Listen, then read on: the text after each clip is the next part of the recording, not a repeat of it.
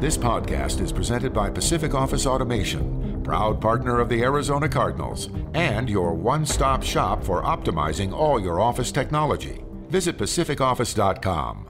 Problem solved. J.J. Watt in the backfield. J.J. Watt, baby. Connor to the 10, to the 5, and into the end zone for the touchdown. Welcome to Cardinals Underground, presented by Pacific Office Automation.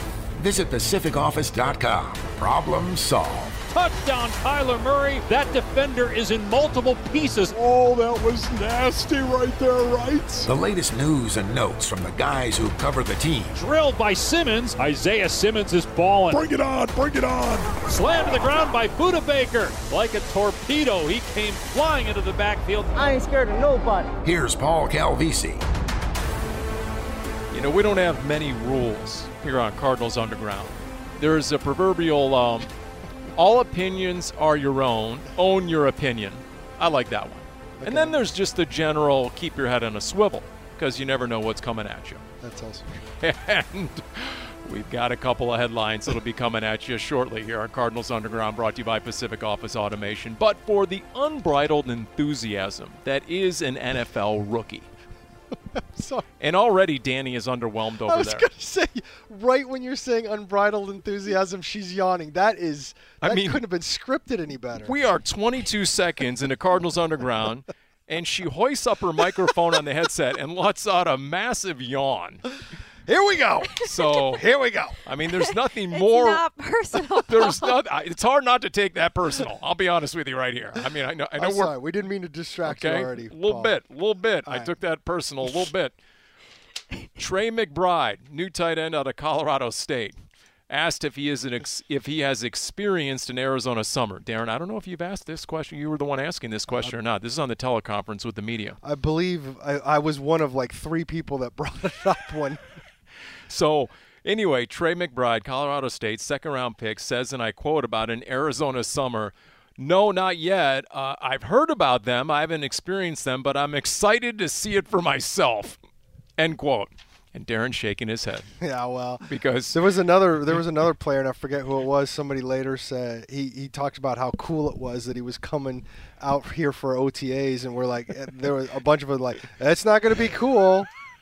I'm about to experience my first Arizona summer, and I'm not sure excited is the first word that comes to mind as I anticipate it. Well, you don't know what you don't know if you're a rookie. That's so true. In this case, he'll find out. Oh, he'll find out. Right about mid-June, he will find out whether he likes it or not. Danny, do you think you're mentally prepared for an Arizona summer in the big, big heat? I do, but I also will not be participating in any sort of football activities outside. So wait a minute. Whoa, are you sure about that? I see a bunch of sporting equipment in the office. A little segment just launched called Game On. Don't tell us you're not going to be athletic. Well, okay, that is a good point. I don't have any plans to play any football games, okay. I should say. You'll still sweat plenty. I will. I've already started. Thank you. You better bring some more energy to Game On than you are so far with the yawning right off the top. It's, sometimes I just get, this is the hard time of the day, right? I don't know. I feel like I'm more tired than normal. It's not personal. We always do this at the same time. It's just because the heat's getting to you. I think I'm just still trying to recover from draft weekend, to be quite honest. There's nothing wrong with that. What was most exhausting? We'll interview Danny then. What was most exhausting over draft weekend for you, and or what was your big takeaway? I mean, personally, it was just exhausting getting home late and then waking up early to get ready and get back up here and basically be on your toes all day in case of another trade or the shows that we were doing started earlier or anything of that nature, which we experienced Thursday night with that trade. So that was just tiring. And then, Sunday morning, got to give props to Kyle Deroni in our video department who completed his first triathlon. So I woke up early Sunday morning. So I think that's just why I'm still recovering. Just trying to get some sleep. She mentioned the trade. Okay, there we go. That's our entry point. You're welcome. That's all he wanted was a segue. There we go. We needed the segue. How about that, Paul? You know what? There I was. I don't know where you guys were. There I was up on stage, and not going to lie, I had half an eye on the Suns game because we had the Suns game going on one Jumbotron, and then you had the draft on the other Jumbotron, and then they come in your ear, the producer, and they're going crazy. I'm like, okay, slow down. What's going on? And then I'm quoting loosely, we just traded for Marquise Hollywood Brown. I'm like, whoa. And he'll be here in a couple of minutes. And I'm like, what do you mean he's going to be here in a few minutes? What? And they're like, yeah, they flew him down, and he'll be here. Now, it took more like 20 or 30 minutes, but there he was up on stage. And we got our first recorded instance for everyone who was out there, the Red Sea at the Cardinals draft party out on the Great Lawn at State Farm Stadium, our first ever chant of Hollywood, Hollywood. And it was a festive time had by all. Well, I mean, it was look, the trade came out of nowhere for the vast majority of the people living on this planet. And it was, let's put it this way. At the time, I'm thinking it was a really good move. As we sit here a few days later, I see it as a necessary move, obviously. But I even without the Hopkins suspension, I felt like it was a good idea. I think it's a better idea when you have him with Hopkins. We'll see how it plays out with him not having DeAndre around for 6 games. But I like the trade. It makes some sense to me. I know there's a lot of fans frustrated about his contract situation. He's going into, the same kind of area that Kyler is in terms of probably wanting an extension, and he's going to want a lot more money than he's making. We'll see how all that goes. But, again, I liked it. I think picking at 23, I don't think you're getting a receiver as good as him at that point. And I don't know if there was a pass rusher at that point that made sense. And even though Steve Keim said the plan was to make this trade, and in hindsight, we know why, I think it still was a smart move given that you get something that you know rather than rolling the dice on something you don't at 23. And obviously that hasn't always worked out for the Cardinals. So. That was the same reasoning behind a lot of the free agency signings we heard from Keim on re-signing your own players, James Conner, Zach Ertz, Dennis Gardeck, players you already know what you're getting. And I agree. I think when you're at 23 and you saw who was going off the board, you're getting an immediate game changer, a wide receiver who's coming off a 1,000-yard receiving season. And we had a chance to talk with wide receivers coach Sean Jefferson on Cardinals Draft Central on Friday evening, and he was saying he felt like he had a rabbit's foot in his pocket when he found out about the trade, because just adding him to his room of receivers is just going to be immensely helpful. And given, again, that was before we even knew about the Hopkins news, which I'm sure we will get to soon. And Jefferson was just saying, I'm just going to put him on the field. I don't want to do anything to mess him up. Like, he's a playmaker. We'll move him all around. I think what this team needed was a true number 2 receiver. And sure, you could say that was A.J. Green. However, there was a big drop-off when that was A.J. Green last year. Hollywood Brown is coming from a team with the Ravens where he was the true number 1 receiver. So he has that experience and knows how to step up and be versatile in that sense. And I think, too, it was a nice addition to get that extra 3rd-round pick, 100 overall, because the Cardinals didn't have a pick in rounds 4 or 5. They ended up not getting any through trades or anything like that. So getting that extra pick on day 2, where they ended up taking another edge rusher, I think was a really big piece of this trade as well. Try and get another player you can hopefully develop quickly enough to make a difference soon in the beginning of the season. Yeah, you got Myjai Sanders with pick number 100 in round 3.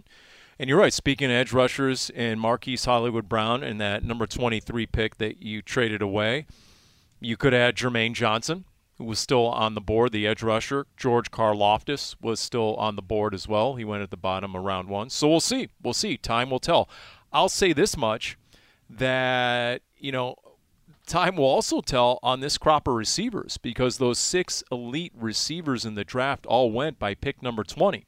They were not on the board for the Arizona Cardinals. That was not an option. And Eric DeCosta, the Ravens GM, had been getting a hard time from Ravens Nation about not getting another receiver in the draft.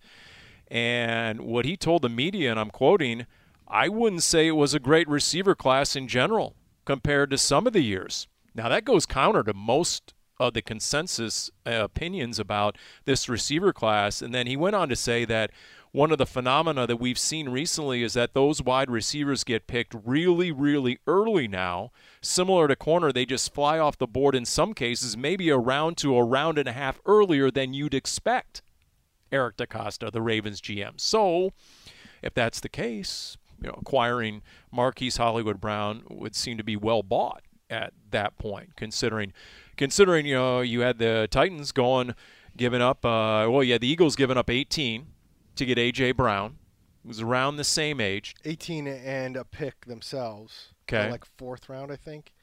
But then about the contract, they had to give up and that's the thing. 4-year, $100 million contract. People want to talk about, well, wait, how are you only getting Hollywood Brown for 23 if it only took 18 to get A.J. Brown? But it's a whole different thing when you're spending another pick, a 4th round pick they didn't have, number one.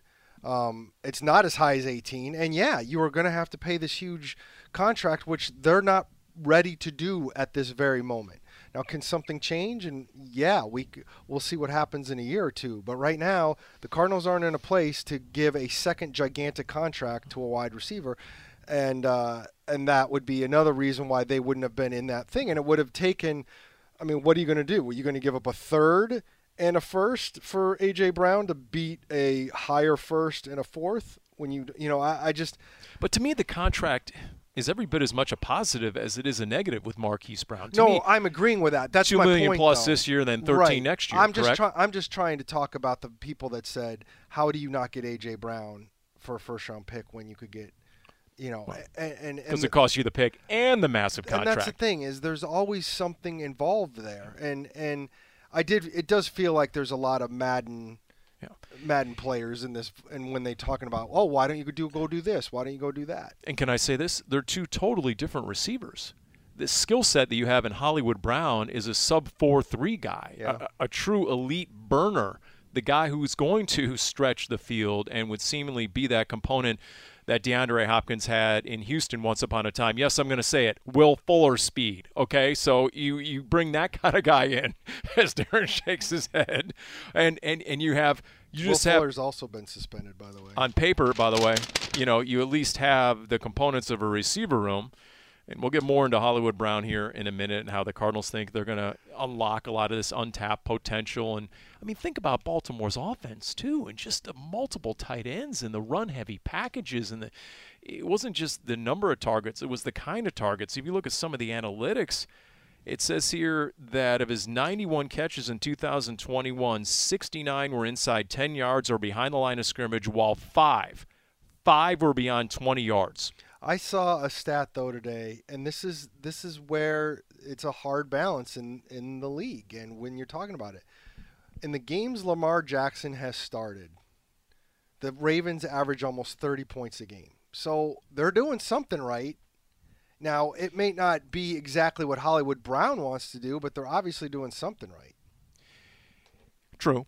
It's just a totally different style of offense, right. I guess is what I'm saying. They're running a lot of 13 personnel. Mark Andrews is really the primary target, the tight end. It kind of makes it kind of implies that they're faulty, and they're not faulty. It's just Marquise Brown wants more stats so he can justify a bigger contract. And that's why he requested the trade in the first place. And there's nothing wrong with that, but let's not, that's why he's doing it. And that's fine.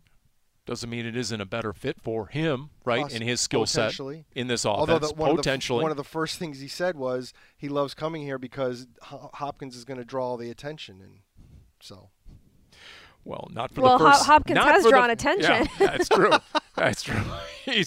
That's right. So in terms of defensive attention from secondaries, well, guess what, Marquise Hollywood Brown? That's going to be you over the first 6 games. In terms of the headlines and the media attention, that's going to DeAndre Hopkins. Because, Danny, finish your thought. Hopkins has been suspended for the first 6 games of the regular season for violating their PED policy. So Cardinals now have at least a backup true number 1, not so much a number 2, but now their number 1 receiver in Hollywood Brown. Well, a guy who's been a number 1, I don't know right. if he fits as a true number 1, but fair. There's not much of a choice at this point. So here's some of the particulars on this. DeAndre Hopkins, a 6-game suspension. Yes, we've been here and done this at the beginning of a season, 2019. Patrick Peterson, similar, not exact situation. There's various bits of info on the PED policy by the NFL that a suspension of 6 games is warranted for a positive test of an anabolic agent. Okay. But then there's also this from the NFL.com that the suspension comes after Hopkins produced a positive test result for a prohibited substance plus a diuretic or masking agent. I think they read the wrong. I think that's incorrect. Incorrect. Okay. I believe the NFL.com story, because I've had it pointed out to me, I think they are using the old CBA. They did not bother looking at the new CBA. And I'm glad you clarified that. So the deal is this, that because we all remember Patrick Peterson 2019. He also got a 6-game suspension. The CBA at the time. And it was four for the violation and 2 for masking. Two for masking. But they've changed when they signed the new CBA, apparently, which I didn't know until now, unfortunately. When they signed the new CBA in 2020, they've changed the rules. So now that it's automatic 6 games if you get busted, and then another 2 on top of that with a masking agent. Wow. So if he had a masking agent, he would have had an 8-game suspension. So now the NFL.com is wrong, and that's okay. Disappointing. The league's site would have that wrong, but whatever. Yes, and it's disappointing that we're now familiarizing ourselves with the also true with the minutia of the PED policy, according to the NFL. But here the Cardinals are again. Now the agent says that D-Hop tested negative in October and December, but tested positive in November for the trace amounts that resulted in the positive test results. So, well, here's my question to that. How is this just now? Has this been known and it's just now coming out, or if this is from November? So usually what happens is the appeal process is longer than anybody would like, and my guess is it's been under appeal for a number of months. And the teams would be aware of that. That there was an appeal process going on? No, they wouldn't. So here's the deal. I'm not saying they can't find out. I'm not saying somebody leaks to it. But my understanding is if a player gets in trouble with the either the performance enhancing policy or the substance abuse policy, the teams aren't supposed to technically, I don't believe, find out about it unless the player tells them until it's all been adjudicated. Now, that's also disappointing. Do teams find out? That we're supposed to be talking football and we're using the word adjudicated. But go ahead. I mean, do teams find out? Yes, I'm sure they do. And, people find out. It's the same way that reporters end up finding out. But I think to the letter of the law, no. If they get busted, I don't think teams find out until the whole thing is over. And, you certainly got the sense when it was announced earlier this week on Monday that obviously it had just ended, because that's why it then comes out. That's why it becomes official, is because the appeal process is finally ended. Because that was one of the things that came out, was that DeAndre Hopkins ended his appeal. And so it was probably even still going on. And this is about that's when Patrick Peterson's suspension got announced on May 16th. Don't have to tell me about that. You know why? Because it was the morning of his charity event. Yes, it was. And guess who was emceeing the charity event? I'm going to guess you. Paulie P.A. Mike. And I woke up that morning with a spit take and my morning coffee, saw the news, said, oh my goodness, do I feel bad for the guy who's got to MC his charity event that night in the wake of this news, and it was yours truly. Now, I absolutely think the Cardinals probably had an idea, and I think Adam Schefter put out there that they did know. Now, how long they knew, Schefter did say that, yes, that they knew. I don't know how long they knew. Long enough to swing a deal for Hollywood Brown. I don't necessarily think the Cardinals knew since last December, but at some point they probably got looped in. And again, for all we know, DeAndre Hopkins says, "Hey guys, this is going on." Well, all we know he did say was via Twitter, where he said, and I quote, "See you week 7." So the process is over. There was more than that. It was. He put out a statement, and the statement said he was confused and he was shocked and he's trying to get the bottom of it. But it's over. He did apologize. He did apologize. Which, let's face it, never quite happened with Patrick.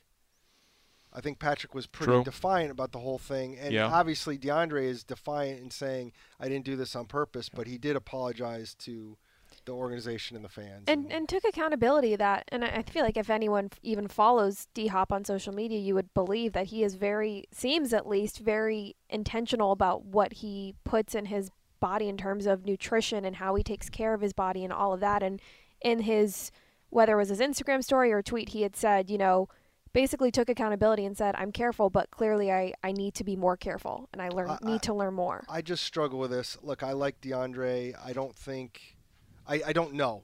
I don't know. But let's also – in general, every player that gets in trouble says, I didn't mean to do this. They all say that. It's true. Well, look, you can't open this season the way the Cardinals closed last season. And you didn't have D-Hop at the end of last season, and we all saw the offense or lack thereof. And so the big fear is, are the Cardinals going to pick up where they left off, minus D-Hop? Well, the big difference being that was middle of the season, and now your coaching staff has an entire offseason to prepare for not having DeAndre Hopkins. So to me, there shouldn't be any excuse as to starting the season the way it ended with the sole fact that DeAndre Hopkins is not on the field. It's going to be interesting because, and I hate to keep making this parallel, but it was in Cliff's first season and it was Vance Joseph's first season. But, I mean, the defense struggled without Patrick Peterson, and then when Patrick Peterson came back, he didn't play very well at all. Because it can always get worse. It did. He wasn't the same player, and he's never been the same player.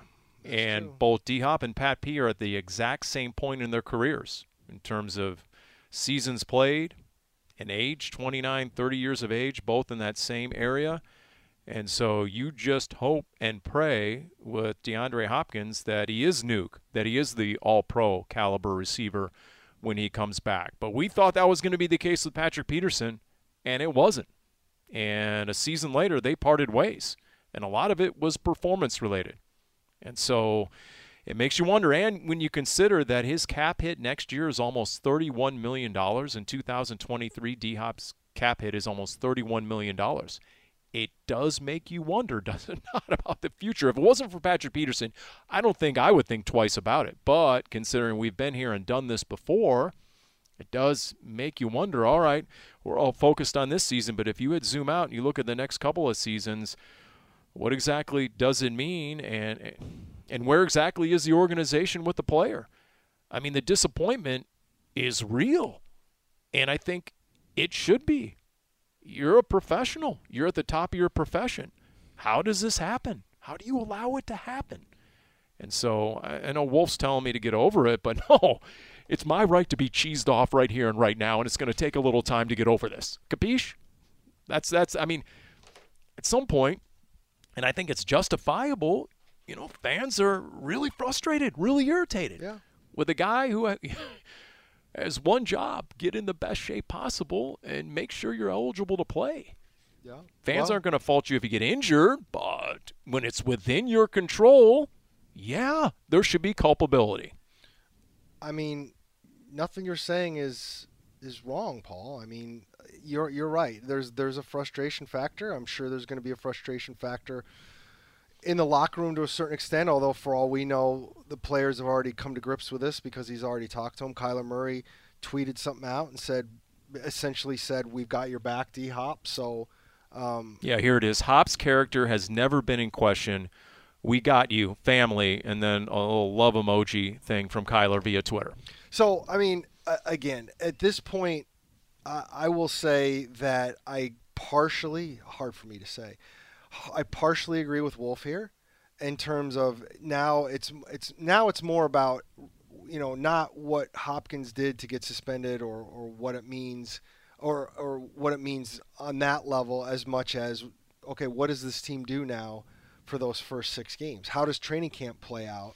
You know, DeAndre Hopkins is a guy that barely played any preseason at all. Do you say, okay, we need you to play at least a little of one of these preseason games so that you have a chance to play a little football and you're not coming back in the regular season 7 weeks in, having not played since week 14 or whatever it was of the previous season? I mean, remember what Patrick Peterson said when he came back in week 7 of 2019, and he was peppered with all the questions from the media in front of his locker, and they said, well, how did you stay or try to get game ready? And he said every Sunday at 1 o'clock kickoff time, I would go out to a local field and simulate a 3-hour football game. Whoa. I just run sprints, and then I come off the field for 5 minutes as if the offense was on the field. I go back on. I'd run reps. He said I would simulate a game. I mean, You running around in a park, A little different. a little different. Sure. Although, if I recall correctly, that first game back was in the rain in New York, and he actually did okay in that game. And, Yes, and he had a pick at the end.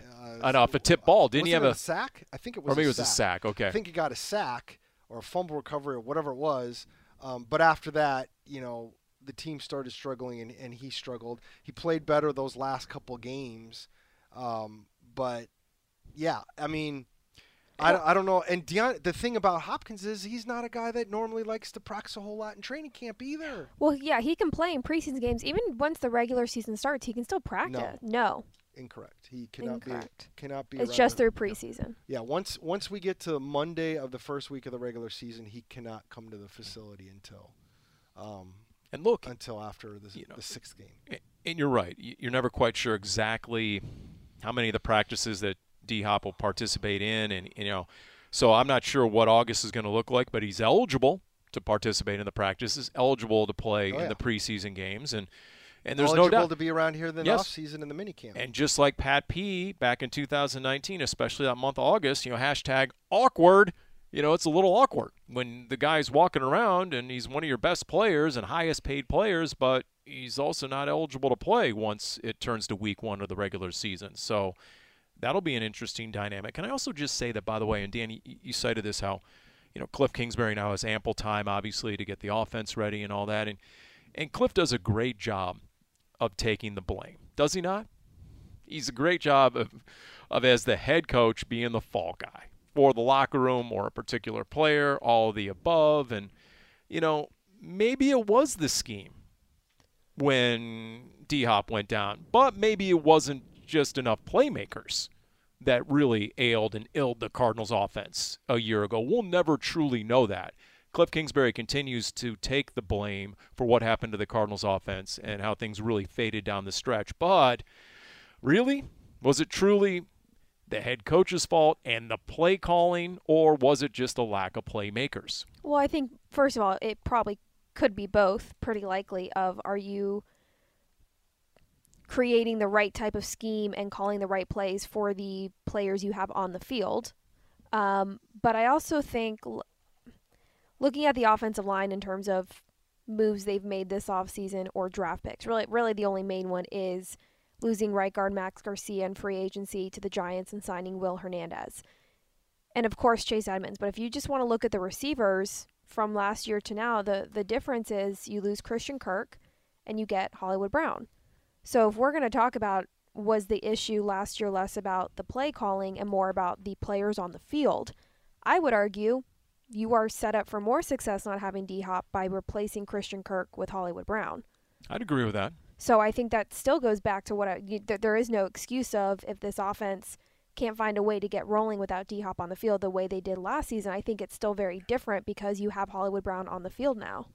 Here's what's ironical, if you will, with Hollywood Brown as a make-up a word, is that Marquise Hollywood Brown's going to show up, and because of the loss of D-Hop, he's going to see 3 tight ends all over again. He's going to come out there, and Cliff Kingsbury's going to evolve into Max Williams and Zach Ertz and the new guy, Trey McBride. And he's going to be like, wait a minute, I thought I left Baltimore, and the coach is running 13 personnel again. Well, first of all, every time we ask Cliff Kingsbury about Max Williams, I don't get the warm fuzzies about anything. And, in fact, at one point, he mentioned something about an initial surgery.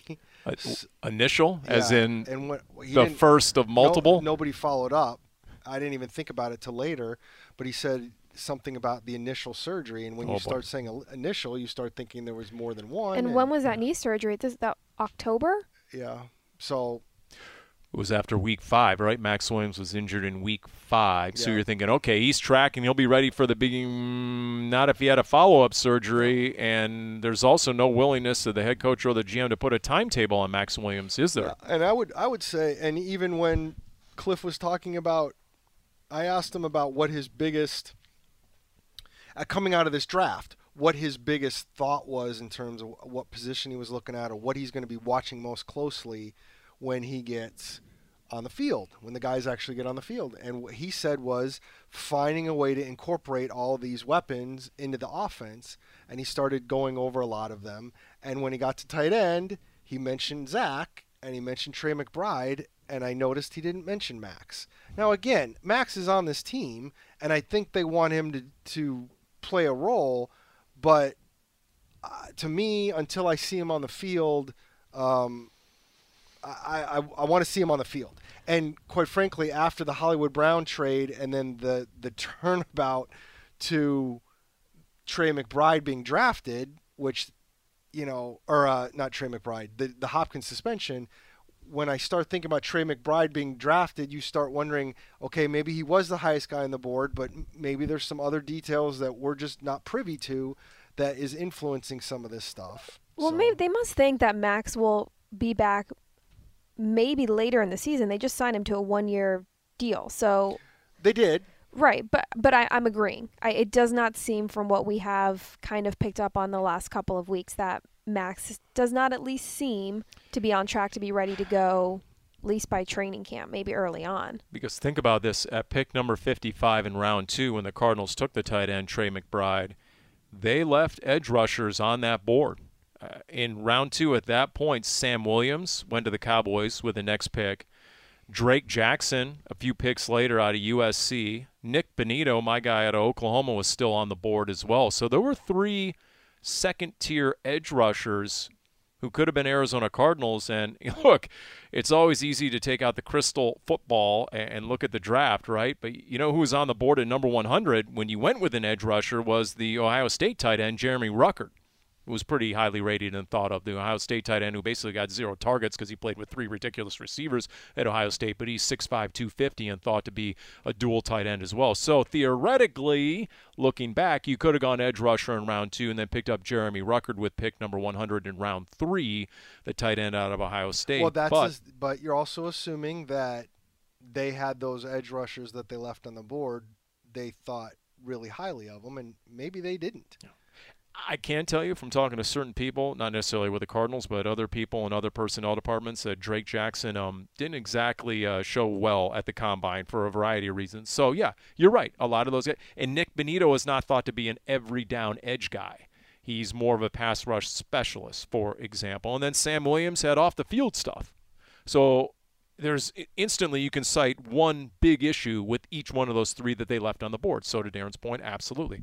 I'm just theorizing here as to why perhaps Trey McBride might have been, viewed as the pick right there. Now, it was your question where you kind of asked why Trey McBride in round 2. Nobody saw a tight end coming, and Steve Keim's answer was, not only the best player, Darren, but by far the best. That was the quote, by far the best graded player on their board at that point. I mean, later when he starts talking about, and he brought it up with McBride, Steve Keim started talking about, this isn't just always about this season. And when you start thinking about it, okay, they did just sign Zach Ertz to an extension, and that's great. But Zach Ertz is also 30. 31. 31. So you don't know what we got left. We've already talked about maybe some uncertainty about Max Williams.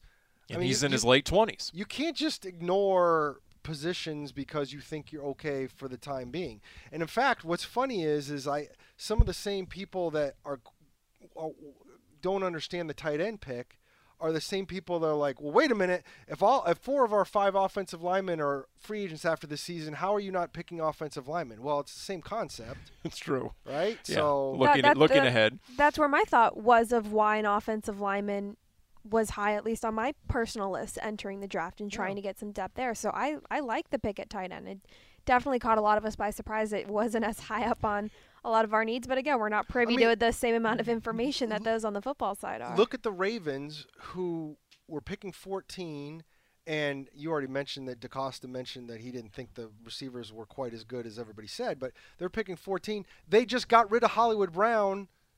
In theory, they're number 1. I know they have Rashad Bateman, who they drafted high last year, but you could go get another receiver, and he took a safety. Yep, Kyle Hamilton out of Notre Dame. Yeah, yes. and a very good prospect, and somebody who some people think he's going to be the best player in this draft. And you know what? If you look at the Ravens' draft history in the first round with the receivers, because he's taken his share between him and Ozzie Newsome, they have not fared real well. So maybe they have buyer's remorse on getting a receiver in round 1. Again, you don't know. Nobody. We can go up and down with all the emotions over what teams pick, what the Cardinals pick in the draft, but you don't know. Yeah. And we don't know the first 6 opponents on this schedule. It'll be announced next week about this time. Do we know if the Cardinals have enough in the receiver room to compete and win games minus D-Hop? Danny, what do you think? Do you think there's going to be a time sign, a veteran free agent receiver coming in? No, but I do still think that this receiving core is set up enough to still be competitive and win games. The only problem is they have statistically the second most difficult schedule just behind the Los Angeles Rams. True. So it's a AFC West. So that's what I'm thinking of. You've got a mean defense, a lot of mean defenses coming your way, and you don't have D-Hop. Now, I think if you were looking at this, like, this is not a bad receiving core to begin with. It's just you don't have one of the very top elite wide receivers in the league that should be on the field. So, of course, it is a big drop-off, but I do still think this receiving core is set up to be successful. They need DeAndre Hopkins, clearly. But, I mean, again, like what Danny was saying before, if you insert Hollywood Brown for Christian Kirk and you have Zach Ertz, who now knows the offense really well, and you have Rondale Moore, who in theory is going to take a step forward, and you have A.J. Green, who wasn't bad last year. He trailed off, and he admits he's got to get better. But in theory, on paper, you should have enough to tread water, in my opinion. And I think not when you're going over all those names is almost sneaky running back is what kind of makes me think, is that where the biggest difference between the offense without having DeAndre Hopkins last year or this year is? Because if you replace Christian Kirk with Hollywood Brown, we've agreed that we think the Cardinals are better off. But last year, the Cardinals in the backfield were sharing reps between James Conner and Chase Edmonds, 2 very different types of backs. And they don't have Chase Edmonds. They chose to go with James Conner, and they signed him. So now it's the question, which we've talked about, is who is that other running back? Are you going to try and find another back to share the load similarly with James Conner the way Chase Edmonds did? Or are they going to go with a different approach? Is James Conner capable of being that true number 1 and taking more of a load on? And so that is honestly kind of where we're talking about the biggest difference in the offenses of not having D-Hop on the field last year to now, is they had that reassurance in the backfield with Conner and Edmonds. And now is it going to be, we've talked about, is it Eno? Is it this rookie they just brought in, Keontae Ingram? What's the plan there? It's interesting to me when you talk about it, because by the time DeAndre Hopkins went out for the season at the end with a knee injury, they didn't have Edmonds and Conner together. It's a good point. They never played together. They barely played together down the stretch. One of the two was always injured, and even in the playoff game, they were still banged up. So it's funny Cliff has said many times when we didn't have Hop, it was the big difference. Who knows? Maybe it's not that. Maybe it's not the receiver. Maybe it's the need to make sure you have a couple of running backs who can give you different stuff, which goes back to what you were just saying, is who's going to be that other running back, and can they team with James Conner and give them something? I mean, we were talking off air about how Ingram is probably more in the Conner role, which does not surprise me, because you're going to want to have that ability if James Conner gets banged up. So who's in the Edmonds role? I mean, is there a chance that it's going to be Eno Benjamin? Can he do that? Well, quoting Keontae Ingram, the 6th-round pick out of USC, the Texas transfer, 6 foot 218 is what he said his weight is right now. Ingram saying to the media, his weight, WEIGHT. That's right. That's right. You were the one who asked the question about. Did. Yeah, you said, how about that weight? You meant until the 6th round. Yeah, I mean, every time we get on conference calls, I'm usually like the first person to ask something because nobody else wants to. So I'm like, some of us were on shows, Darren. I'm not talking about you. Just relax. and so I get on there. It's the 6th round size. So how was the weight? Like, it's been a long day. And he's like, 218. And if you listen to the sound, I clearly, I'm fumbling over myself. I'm like, 218, what does that mean? Is that how many days he's waited for the draft? I never clued in until way after that he was talking about his pounds. But it's really evident that he'd been asked that question a lot over the last 3 months, because that was a big question with him. What is his playing weight? So he's thinking, this is just some other guy asking me about my weight. What the heck? I mean, they can't even say congratulations, you've been drafted. It's a big moment in your football career. They're already asking me about my weight. These hard-hitting media guys in Arizona, are you kidding me? So anyway, he said, I'm a bigger back that can run between the tackles and move in space. He calls himself a true 3-down running back. And what's interesting is he played against Kyler in 2018. They actually played high school football against each other. And so, but to your point earlier, yeah, there's absolutely a reason why they target a bigger back in round 6. And I think he's going to have every chance to be one of the first rookies to really contribute. Obviously, Trey McBride, especially if Max Williams isn't available. Beyond Trey McBride, I mean, I'm looking at this. Keontae Ingram has the best chance right away to contribute as a player, I think, just because, you know what, it is wide open, in my opinion, behind James Conner, and they don't want to give him 30 carries a game. I agree that it's wide open behind James Conner, but I would also say that it would have to do, to me, if that happened, it's because of the ease that you can go from college running back to play. Because I don't think there's any question that if Cameron Thomas or Myjai Sanders show anything as a pass rusher, they need to get on the field. Just the needed edge. Just the fact there's a glaring hole opposite Marcus Golden. I mean, to me, yes. We talked about this when Paul was on Cardinals Draft Central. But while we're on this topic, I want to ask your thoughts, Darren. Cardinals took 3 edge rushers. Paul bounced me from that show, by the way. But anyways, go ahead. Above my pay grade. Back-to-back picks with Cameron Thomas and Myjai Sanders. Yes. I'm not implying at all that my expectation is for the two of them combined to come in and replicate what Chandler Jones did on the field. That's probably a good thing. My question is, how much did the Cardinals close the gap from those draft picks for that glaring need at edge? Okay, so for me, there's a couple things, and part of this goes back to what Paul said earlier about at 23, and you could add a pass rusher or taking the pass rusher at the second round. I've been around long enough. Paul was around. And I've mentioned this on a couple different platforms. Cody Brown was a edge rusher that they took in the second round in 2009. So it would have been later. It would have been pick 31.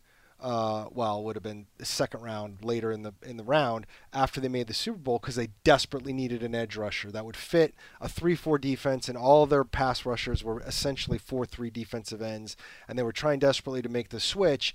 And they took this guy, and they knew they were overdrafting him.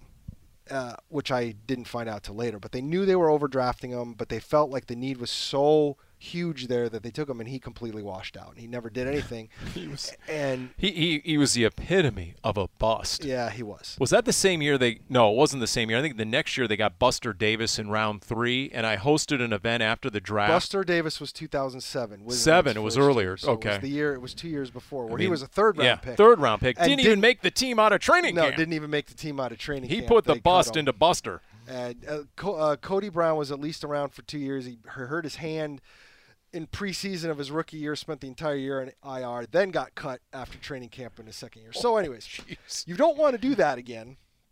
For me, with 2 third-round picks, obviously third round, it is what it is. You want third-round picks to perform. But my way of thinking is if one of these 2 guys can click, you've hit gold.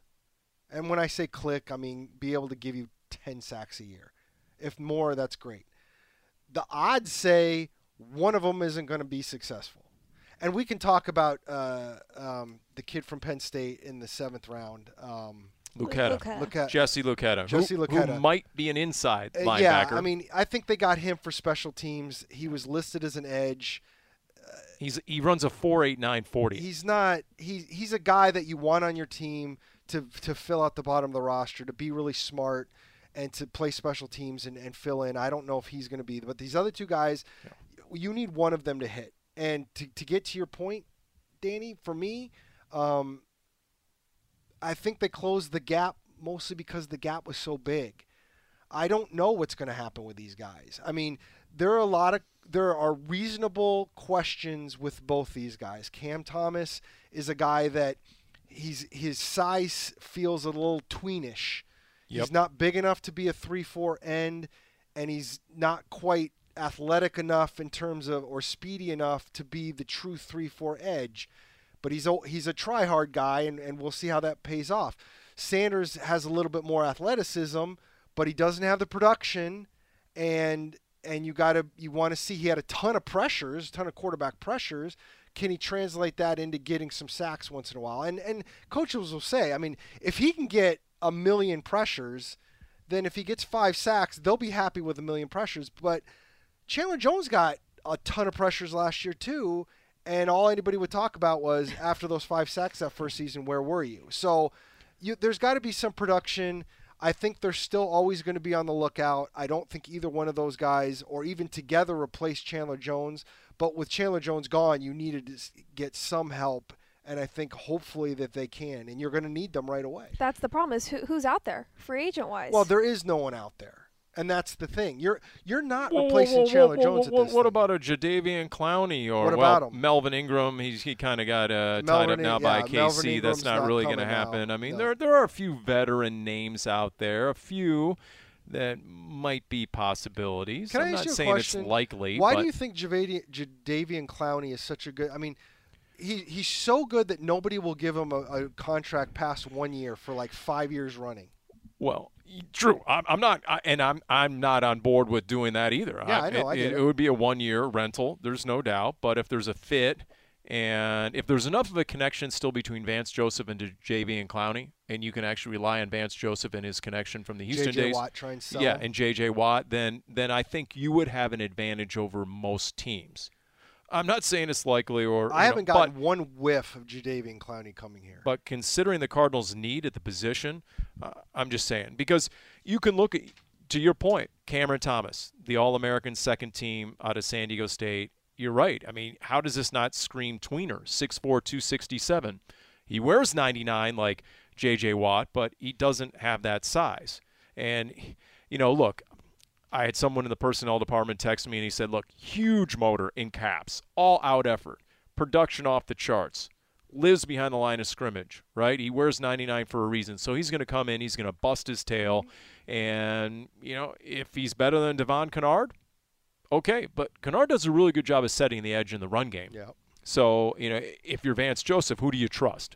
The rookie who's going to be seeing everything for the first time and could fall victim real easy to a rookie mistake and get sucked inside, and now all of a sudden some sort of run play ends up on the outside and gets the edge, and that guy's gone in the opener. I mean, I would expect both these guys to be situational pass rushers more at first before anything, because I do agree that I think as it stands right now, Devon Kennard is probably your other starting linebacker in base defense, and then if you get in passing situations, it probably switches up. In fact, Quentin Harris, the Cardinals VP of Player Personnel, was on the Pash Pod. You can check that out. And Dave asked him about Myjai Sanders, and Quentin Harris said, look, on film you see how disruptive he is. There was some question about his weight. I guess he got sick after the season. He fell to 228, but he plays at 240-ish. Called him a tempo setter, great effort. Needs to work on his finish. That's the reason he didn't have a lot of sacks. But to Darren's point, he had a lot of pressures, really disruptive. And according to Quentin Harris, he missed 7 sacks last year, just didn't quite finish. But like running back, if that's one of those areas, one of those positions where you can make the transition and just say it's 3rd and 7, go out there, go get him. Just go get them. Just pin your ears back, go after off the edge, go after the quarterback. That can translate immediately from the college game to the NFL game. And when you start getting into that part of the draft later on in round 3, and then of course in day 3, round 4 through 7, you really have to take that into consideration with players of maybe they didn't have the most production, but do they have enough of the skills to get started to where they can come in and your coaching staff can help them develop and get those skills they need to translate into the NFL and be productive? We've had 2 preseason games in 2 years. They had the whole 2020 wiped out, and then last year the Cardinals only got 2 of their 3. That's right. Because of the exciting plane trip to nowhere to New Orleans. But we were somewhere over Amarillo, and we did a U-turn. I think that these preseason games just mean so much this year for what the Cardinals are trying to do, because they have guys that they could use, that they really could use, get some live reps. I think that's why spending that week in Nashville and maybe going against the Titans for a practice or 2 will mean something, because I do think it's going to impact this current roster more than maybe it would have, let's say, last year. By the way, can I say this, that, Darren, you're going to be able to fill a notebook in Nashville like you wouldn't believe. That trip to Nashville. My personal life is nothing to do with this podcast. I mean, that joint practice week with the Nashville at Nashville with the Tennessee Titans. Yeah. I mean, they are rising to the top of the drama power rankings right now. The whole Ryan Tannehill thing. I saw that. Did you see him meeting the media and talking about throwing the 3 picks against Cincinnati and going out in round 1 as a top seed in the NFL playoffs, right? Or I guess it would have been round 2 as a top seed. And he said, it's a scar. This is Ryan Tannehill in that bad game, the playoff loss. It's a deep scar. A lot of sleepless nights. Every time I closed my eyes, I was seeing it. I was in a dark place. Now it's fuel for me. Nice. That was a great one. And then in the A.J. Brown trade, he said, quote, I was shocked when I first found out. I'm like, this isn't real. This isn't really happening. It's a rumor. And then I talked to A.J. and found out it was real. I slept terrible that night and kept thinking it was just a bad dream. But that's where we're at. I thought you were talking about what he said earlier today about not wanting to be a mentor to Malik Willis, that it's not his job to mentor the young quarterback. I was wondering, I retweeted Kurt Warner about being a mentor, and I was wondering where it was coming from. When I'm building towards that, Danny. Oh, I'm so sorry. Shoot. These things happen. I take it back. They happen in threes. So the third quote was about Treylon Burks coming, and then also, and then Malik Willis in particular, and Tannehill's answer when asked if he would be a mentor, and I quote, we're competing against each other. We're watching the same tape. We're doing the same drills. I don't think it's my job to mentor him. But if he learns from me along the way, that's a great thing. See, there's going to be a lot of drama in Nashville. I get it. And I don't have a big – Eli Manning apparently used to say kind of the same thing. Kurt Warner then tweets out, hey, I don't understand. I'd be a mentor to everybody. Brett Favre never really wanted to mentor Aaron Rodgers. That tells me, though, you do not have a lot of confidence. Can I say this, though? And, Darren, you were there in Flagstaff when it was Kurt against Matt Leinart. Mm-hmm. Kurt was one of the most competitive athletes I've ever seen in that training camp. Yes. And he made it known that he was schooling the youngster Matt Leinart. Well, I think one of the reasons Kurt had no problem mentoring when he was playing was because there was no way you could be as good as him, so he didn't really care. But if I truly believe that. You can be competitive and still work hard to keep your job, and then also work in the film room to help teach a young quarterback where, heaven forbid, if you get hurt or you can't play, can still lead your team to a win. Well, and it's funny you say that, because one of the things that frustrated Kurt to no end was that he never felt like Matt truly embraced the film work in the film room. No, you're absolutely right on that. Yeah. So, I look. It wasn't exactly Philo with Matt. First in, last out, No. as they say in accounting. I mean, Danny is one of the nicer human beings you'll ever meet. Really? So I understand why Me? she's coming from this way. I think it depends who you ask, but I appreciate the compliment. That's what I thought before the yawn. I take that personal. That was not personal. I'm taking the yawn personal. By the way, just to add to the drama, Ryan Tannehill has not been showing up to the OTAs in Nashville.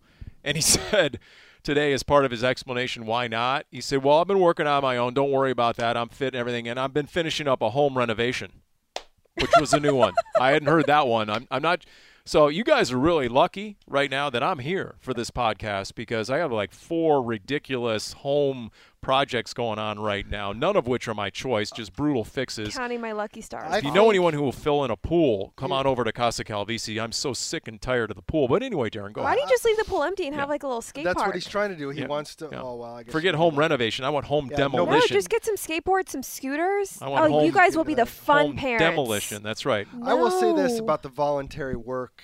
I mean, we come around to this every year, but I think people need to start understanding, and I think coaches will probably need to start understanding, this has changed probably permanently at this point.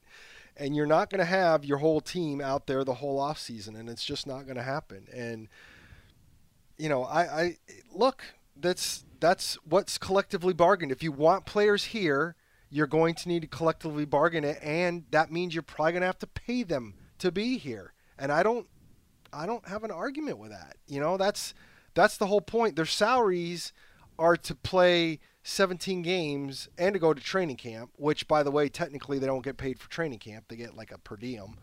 But the salaries don't kick until the regular season. That's supposed to be from the beginning of the regular season to the end of the regular season. They don't even get paid for the playoffs other than their bonuses for playing each round. So, the fact that players, it seems like, are getting more and more like, hey, this is my off time and I'm not necessarily going to be there. As long as you show up in shape. That's right. Well, and how does A.J. Brown pertain to the NFC West? Well, I'm glad you asked, Danny, because this is our chance now to look over the block wall into our neighbor's backyard. You guys realize I did not until recently that A.J. Brown's agent is the same agent as Deebo Samuel. So you wonder where that is tracking exactly, and if that can be more problematic. The Niners thought they had an issue with Jimmy G in trying to get rid of that $25 million contract and get something in return for Jimmy G. Good luck with that, and good luck with Deebo Samuel at this point. Well, and supposedly the rumors were that they were getting trade offers during the draft, and they just I don't think it, from my understanding. Poor offers, though. But do you think they are willing to trade him? I mean, I don't even get the vibe that they would be willing to trade him unless somebody is giving them. I've come to the point that I'm never saying never when it comes to trades anymore, because you never know what somebody might offer. But Well, you just said never, Darren, so joke's on you. Based on an interview I did on KNBR after the Cardinals draft, and we got into Deebo at the end, and my guy Greg Papa, voice of the 49ers, I can tell you this much: I think they're all in denial. I think they're all in denial in Silicon Valley right now. Yeah, they think that they won't trade him, he'll just play. Yeah, they think Deebo's just going to stick around and play, and there's no problem. No. I don't see him playing. No, they so better you think sober he'd up. sit out? I would not be entirely surprised. So, okay, here's the problem with sitting out. Or maybe hold in, come to training camp and not participate. Maybe, pull that deal. Maybe, but here's the thing. If he's not holding out for a contract, if he's holding out to be traded, you can't do that.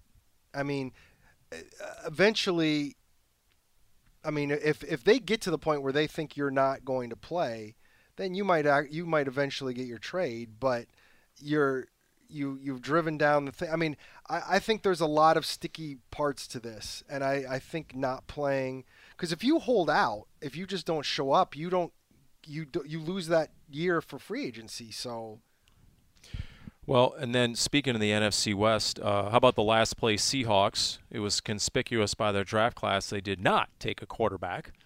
And Coach Double Rainbow, Pete Carroll, saying per their QB room, somebody get the lie detector ready, because when he was asked about his collection of quarterbacks right now, Geno Smith, Drew Lock, and Jacob Eason, quote, "we're really happy with the guys we've got," end quote.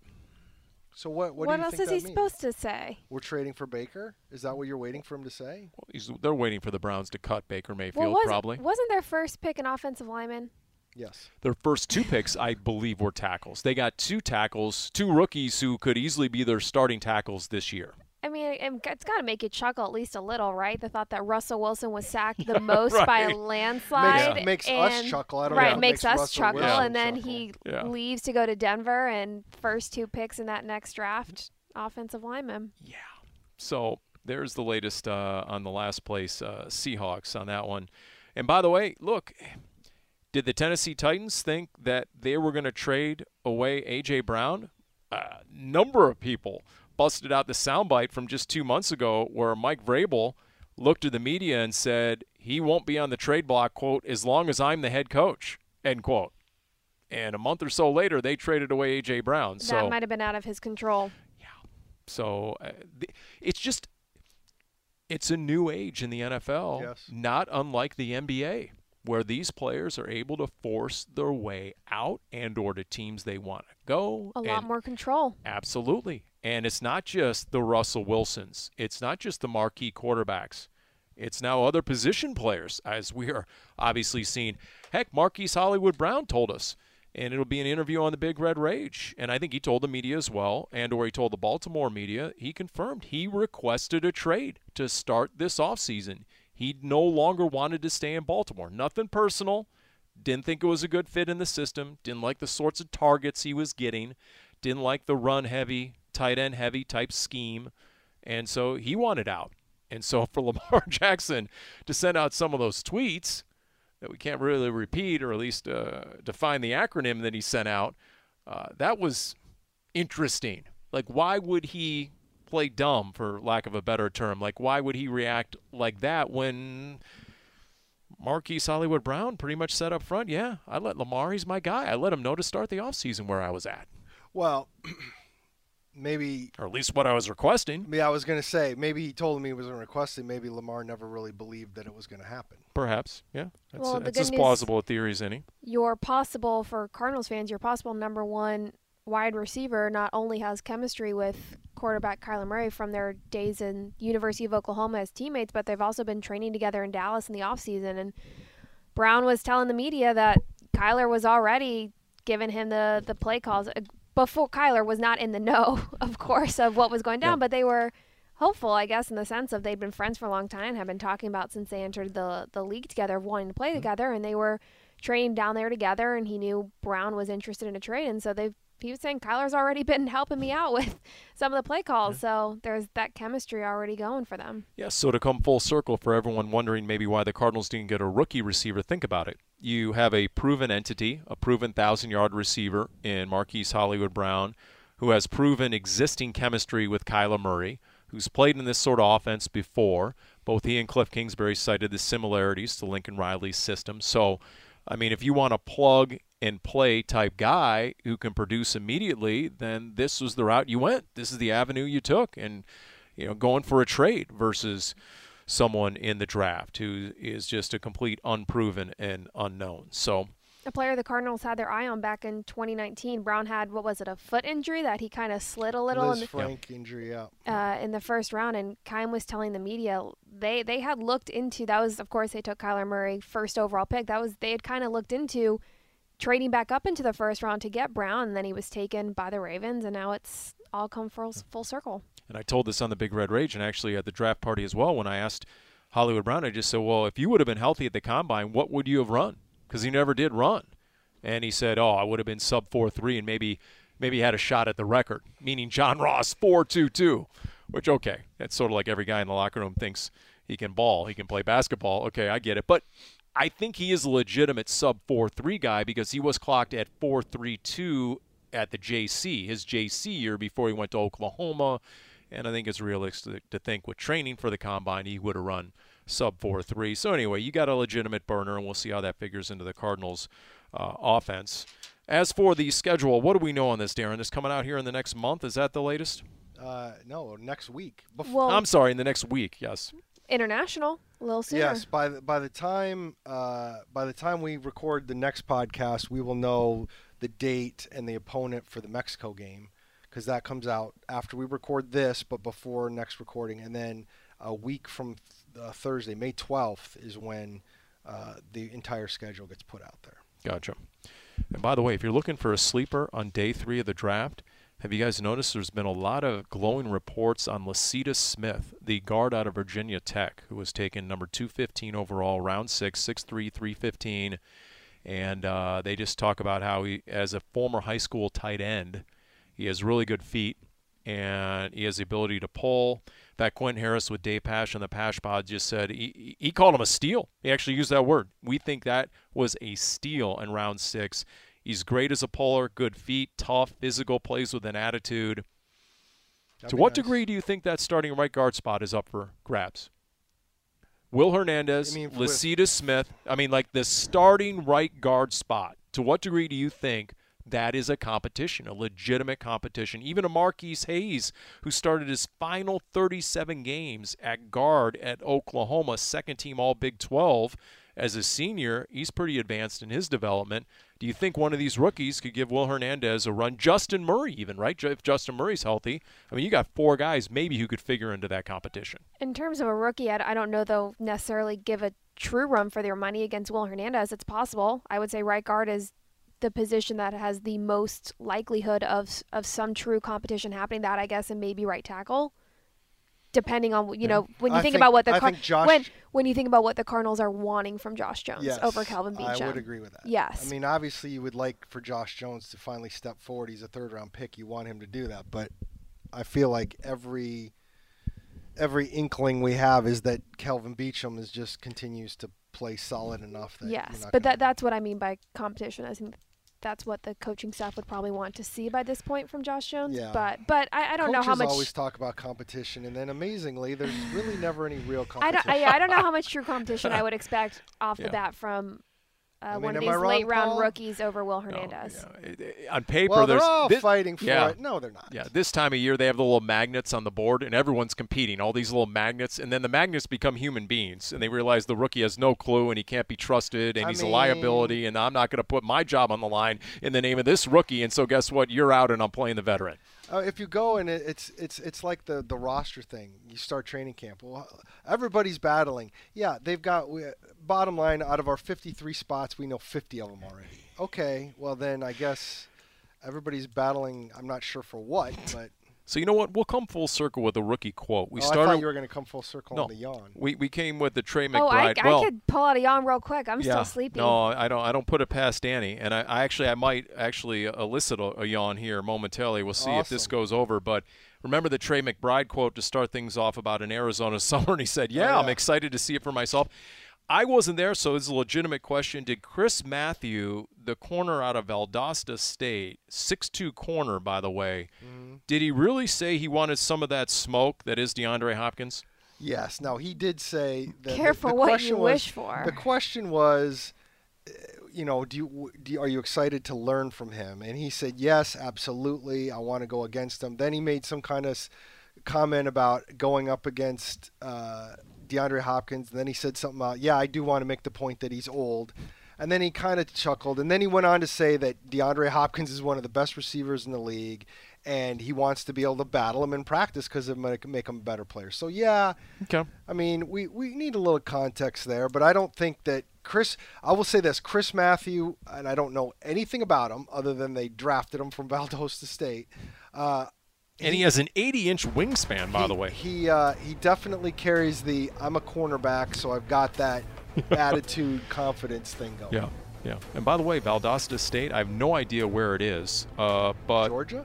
They do have. I feel like it's in Georgia. They have 2 corners who are active in the NFL, including Kenny Moore, the Colts. All right. Think about that. It's all coming together. There you go. It is in Georgia. Little draft factoid. I'm on fire. To wrap up this edition of Cardinals Underground, brought to you by Pacific Office Automation. No yawning.